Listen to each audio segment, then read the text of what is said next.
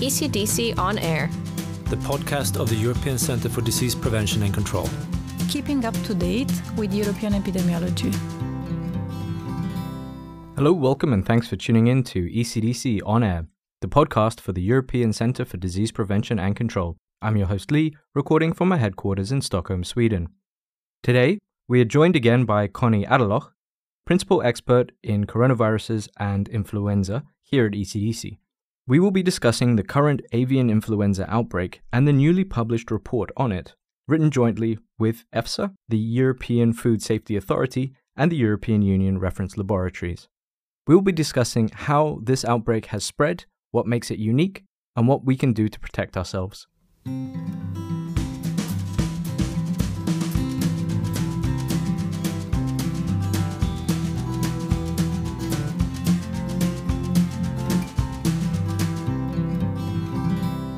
So today we are joined by Connie Adlhoch, principal expert for coronavirus and influenza here at ECDC. Connie, thanks for joining us. Thank you very much for having me. ECDC, along with the European Food Safety Authority, EFSA, and the European Union Reference Laboratories, EURL, have put together an overview of the current avian influenza outbreak that is ongoing. What is new or particular about this current outbreak? Is it just one strain, or is it similar to the flu in people where we see different strains? So what we have been seeing over the last 3 years, we have ongoing avian influenza outbreaks in wild birds, but also then spillovers to poultry. And what we have seen over the last years is an expansion of the geographical area that has been affected and where detections have been made in Europe, up to Svalbard, to Iceland, for example. But what we have also seen last year, that we have a spillover into the Americas, affecting Canada and the US. And now also during the autumn migration, what we have never seen and observed before, that also avian influenza via the migratory bird routes has entered South America and causing a lot of mortality in the wild bird population there, because it's also a susceptible population which has never been affected by highly pathogenic avian influenza before. Okay, so before we begin talking about the spread outside of Europe, so what type of birds have mainly been affected by the virus in Europe? Do we know why some birds are more susceptible than others? The avian influenza is associated a lot with migratory waterfowl, which do not really get sick. So they are able to transport the virus over long distances and then introducing it into local bird populations. What we have seen a change in the affected bird populations over time. So we had gulls and swans last year and other water birds. During the last year's summer, we have observed a large introduction into colony breeding seabirds, which affected them heavily, and we have seen mass mortality events in these colonies, and these outbreaks are ongoing. And we are seeing now also a bit of a different shift into the affected species of these colony breeding birds, but also among the water birds. But what we are also seeing, and these are our indicators, that not only those species are affected, we are seeing predator birds and raptors who are falling sick, and which are the indicators that other local bird species are also sick. Okay, so the report has said that the virus has persisted in Europe in residential wild birds during and after the summer months. Why is this unusual?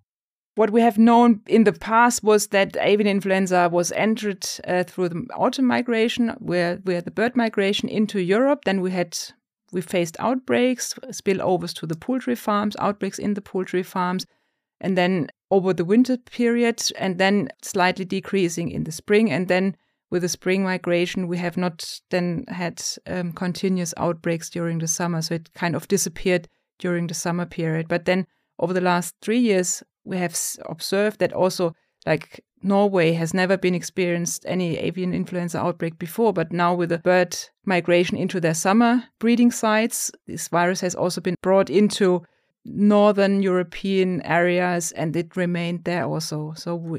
And it continues also there. So this is very unusual. And what I said also with the colony breeding birds, they have never been affected, and they are also in Central Europe, not only in Northern Europe. So there is a danger that this could become endemic to Europe, across Europe. We have also seen, looking at the virological data, usually then during the autumn migration, we see a new introduction of different avian influenza viruses into Europe where these migratory birds bring in new genotypes into it, which have a different gene constellation. But this year was the first winter where we have not seen an introduction of new viruses, but a circulation and a continued circulation of viruses that also have caused outbreak and wild bird mortality during the summer. So this kind of continued in the residential bird population. We're going to be talking a little bit about spillover events and how they can occur. So what are the risk factors that would likely increase this, and how do public health authorities respond to this? So spillover events can be manifold. We have the spillover event between different species, among, for example, bird species, but also from bird to mammal species, and then from mammal to humans or from birds to humans. They have a different shape also and are related to the exposure to the infected animal. And usually when people are exposed to infected animals, for example, during culling activities, there is some passive or active monitoring of this person if they develop symptoms, and then testing is in place to really identify an infection in a human as early as possible. And obviously, with spillovers to other mammalian species, there is also the potential for spillover to humans. Have there been any reported cases in humans in Europe? We have seen spillovers in Ecuador with a very severely ill girl exposed to backyard poultry that was sick and dead, and also confirmed then with avian influenza. We have seen spillover events to humans with also severe disease in China and also in Cambodia, which was due to a local circulating virus clade there. We have seen some detections in people being directly involved in culling activities. So when you have an outbreak in the poultry farms, as a prevention measure and control measure, all of the affected birds in these farms are culled. So we have specific teams who go into these farms to do this culling and this cleaning activities. And they are well trained to wear personal protective equipment, all of the measures that are necessary to prevent any transmission to humans. And of course, if you imagine such environment, you also have a large contamination with viral particles. So we have detections in Spain in workers exposed to these environments and involved in these culling activities, but were protected.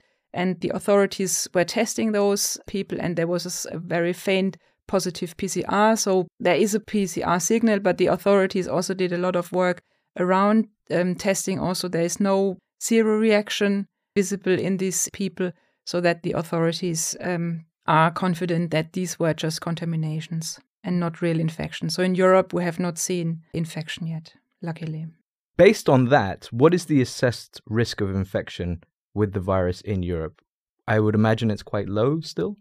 We have seen massive outbreaks and mortality both in wild birds and in the poultry sector. So we are considering a large number of exposures between humans and potentially infected birds.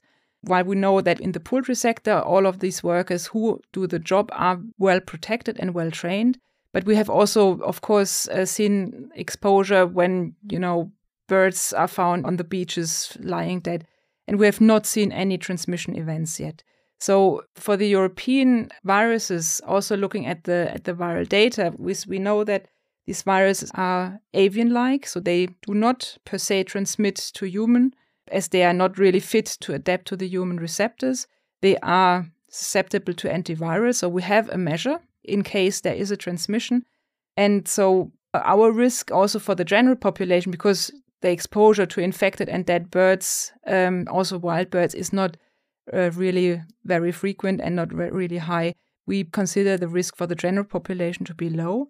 Of course, those which are directly exposed to these birds with avian influenza, the risk is higher, and we consider this as low to medium or low to moderate. Nevertheless, where we know that avian influenza is present in Europe, also human infections might be possible. So we cannot rule out that such infections will not happen in the future, as we have seen this also now in Ecuador and also in Asian countries. Okay, so you have mentioned a few times that the virus has spread to North America and South America now, which is new. and also in parts of Asia as well. Are there other mammalian species that are in danger of catching avian flu? What are the mammal species that are especially prone to infection? We have seen a lot of carnivore mammals at the moment that have been foraging or feeding on sick and dead birds and therefore have been directly exposed and ingesting infected bird meat. But we also know, for example, from other before studies that ferret are the gold standard for studying influenza viruses and the transmission of influenza for seasonal influenza virus, but also for avian influenza viruses. And ferret are also closely related to mink, where we have also seen transmission events to mink in the nature, but also in mink farming. We know that swine are the mixing vessel, also from 2009 experience in the pandemic, which are susceptible both to seasonal influenza viruses, but also to avian influenza viruses, and also have their own swine-specific influenza viruses. Seals are one of the species that has been also shown that there have been transmission events from avian influenza into the seal population, and also seal-to-seal transmission events. And this is also what we are seeing now in Chile with seal and sea lion transmission events that are also associated with mortality events.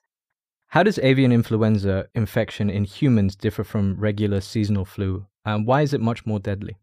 Well, the original symptoms do not really differ very much from seasonal influenza viruses. So we see respiratory symptoms like cough, like fever, running nose, but also conjunctivitis. We see a lot of pneumonia cases.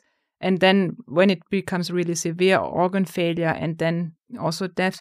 What we have also seen in mammal species now during these recent avian influenza epidemics, that mammals develop neurological symptoms. And they have also developed encephalitis. And therefore, it's also crucial to consider such severe symptoms, which are usually unspecific for influenza, also in humans, to be tested for avian influenza in case this person was exposed to a potentially infected animal before. Is it possible for spillover events to contribute to the emergence of new strains of influenza? These spillover events, what we are seeing now to the mammalian species, already triggers that we see mutations in one of the genes, in the PB2 gene, and that is related to increased replication in mammalian species. So we see already some adaptation mechanisms in the virus when these mammalian species are infected. And not only kind of mutations within the genome can happen, in some which are related to the replication, but then also to the receptor binding, of course, which are much more important then. We also can have reassortment events between different influenza viruses coming from different species. For example, we know for the 2009 that the swine played a very crucial role in the emergence of the pandemic. And that swine is also a susceptible species for influenza viruses per se. So this could happen that viruses from birds like avian influenza viruses also can reassort with swine flu in the swine population. But we can also have a reassortment events between seasonal human influenza viruses and avian influenza viruses. So a lot of different scenarios are possible, but not sure how many of these scenarios are really realistic. What are some of the key strategies for preventing the spread of avian flu and reducing its risk to people? Of course, the individual is responsible for their own protection when knowing that the being exposed to such birds, and now also, of course, to infected or potentially infected mammals when found dead. The public health guidance is very clear to use personal protective equipment, but we have also measures like antivirus, which could be used as pre- or post-exposure prophylaxis. We have also, of course, the seasonal influenza vaccines that are available to prevent what I also refer to with the reassortment events, or at least reduce the likelihood to have this, because then you reduce the chance also to be infected with seasonal influenza viruses. How infectious or deadly could avian flu be if we were to see ongoing human-to-human transmission? I think it's a long way to have such a scenario, and I'm not sure. We have seen in avian influenza circulating in birds globally since 2004. So we have observed this large situation. And we have also observed this high level of outbreaks in Europe, in the wild bird, in the poultry industry with exposure. We have not seen so far really a trigger that the viruses would become more likely to really transmit directly to humans and then also between humans. Nevertheless, the whole community on the animal health side, but also on the public health side, we are very well aware and we are very cautious about the situation, that data are shared as soon as possible, sequence data are shared for updated risk assessments, and then also that those people who are exposed to avian influenza are monitored. And in case people are experiencing symptoms or sometimes are also in routinely are tested, that we can really rule out any infection. And very important to identify the first human-to-human transmission. With so many new cases and the non-seasonal spread seen around the world, is this some kind of milestone moment? Or do we simply see a more full picture thanks to improved monitoring and surveillance, which we could say is as a result of the COVID-19 pandemic? What we are seeing is an exceptional situation, particularly on the bird side, with the introduction into several unaffected regions globally. So this is, of course, remarkable. What is also remarkable is that we see so many transmission events to different mammalian species, and also transmission events with mortality associated in some mammalian species. This is absolutely something which needs attention and which also needs some careful work on the public health side to also be ready whenever there is some transmission to humans. Nevertheless, we have the instruments. We have the vaccine candidate viruses for pandemic preparedness are already evaluated or are constantly evaluated at least twice a year by the WHO and updated if necessary, also if they fit well to the currently circulating viruses, and updated if not. So there is something already in the pipeline. We have the antivirus as said, as a tool available which work against influenza and prevent severe disease and fatal disease. We have been well trained over the last 3 years what a pandemic really means. So I think nobody of us wants to see such a situation in the future again. So we have also done a lot of homework also to improve the surveillance systems in Europe. The countries have done a lot of improvement in looking into the respiratory surveillance and monitoring tools to improve the systems as such, also improve their hospital surveillance systems, their overall hospital capacities. And we have seen how quickly this could be implemented and also in upscale and downscale. So I think there is a lot of, on different levels, work that is also ongoing behind the scenes to have the preparedness side on the vaccines, on any other countermeasures in place, and to have also the testing and the reporting systems follow up in place. So for the moment, we don't need to worry about another pandemic. What we see at the moment, human infections are really rare ones. We see very few infections in humans each and every year. So there are so far no indications that we see more transmissions also recently. But what we see are transmission events to mammalian species, which are of concern and which need to be followed up.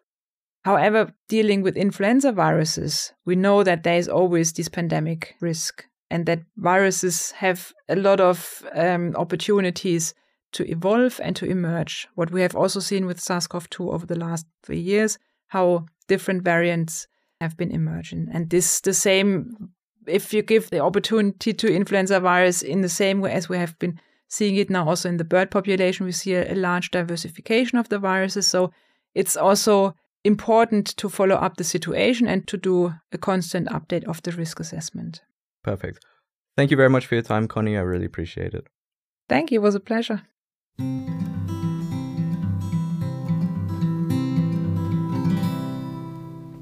If you would like to know more about the current avian influenza outbreak and want to read ECDC's joint report with EFSA and the European Union Reference Laboratories, you can find links in the notes of this episode.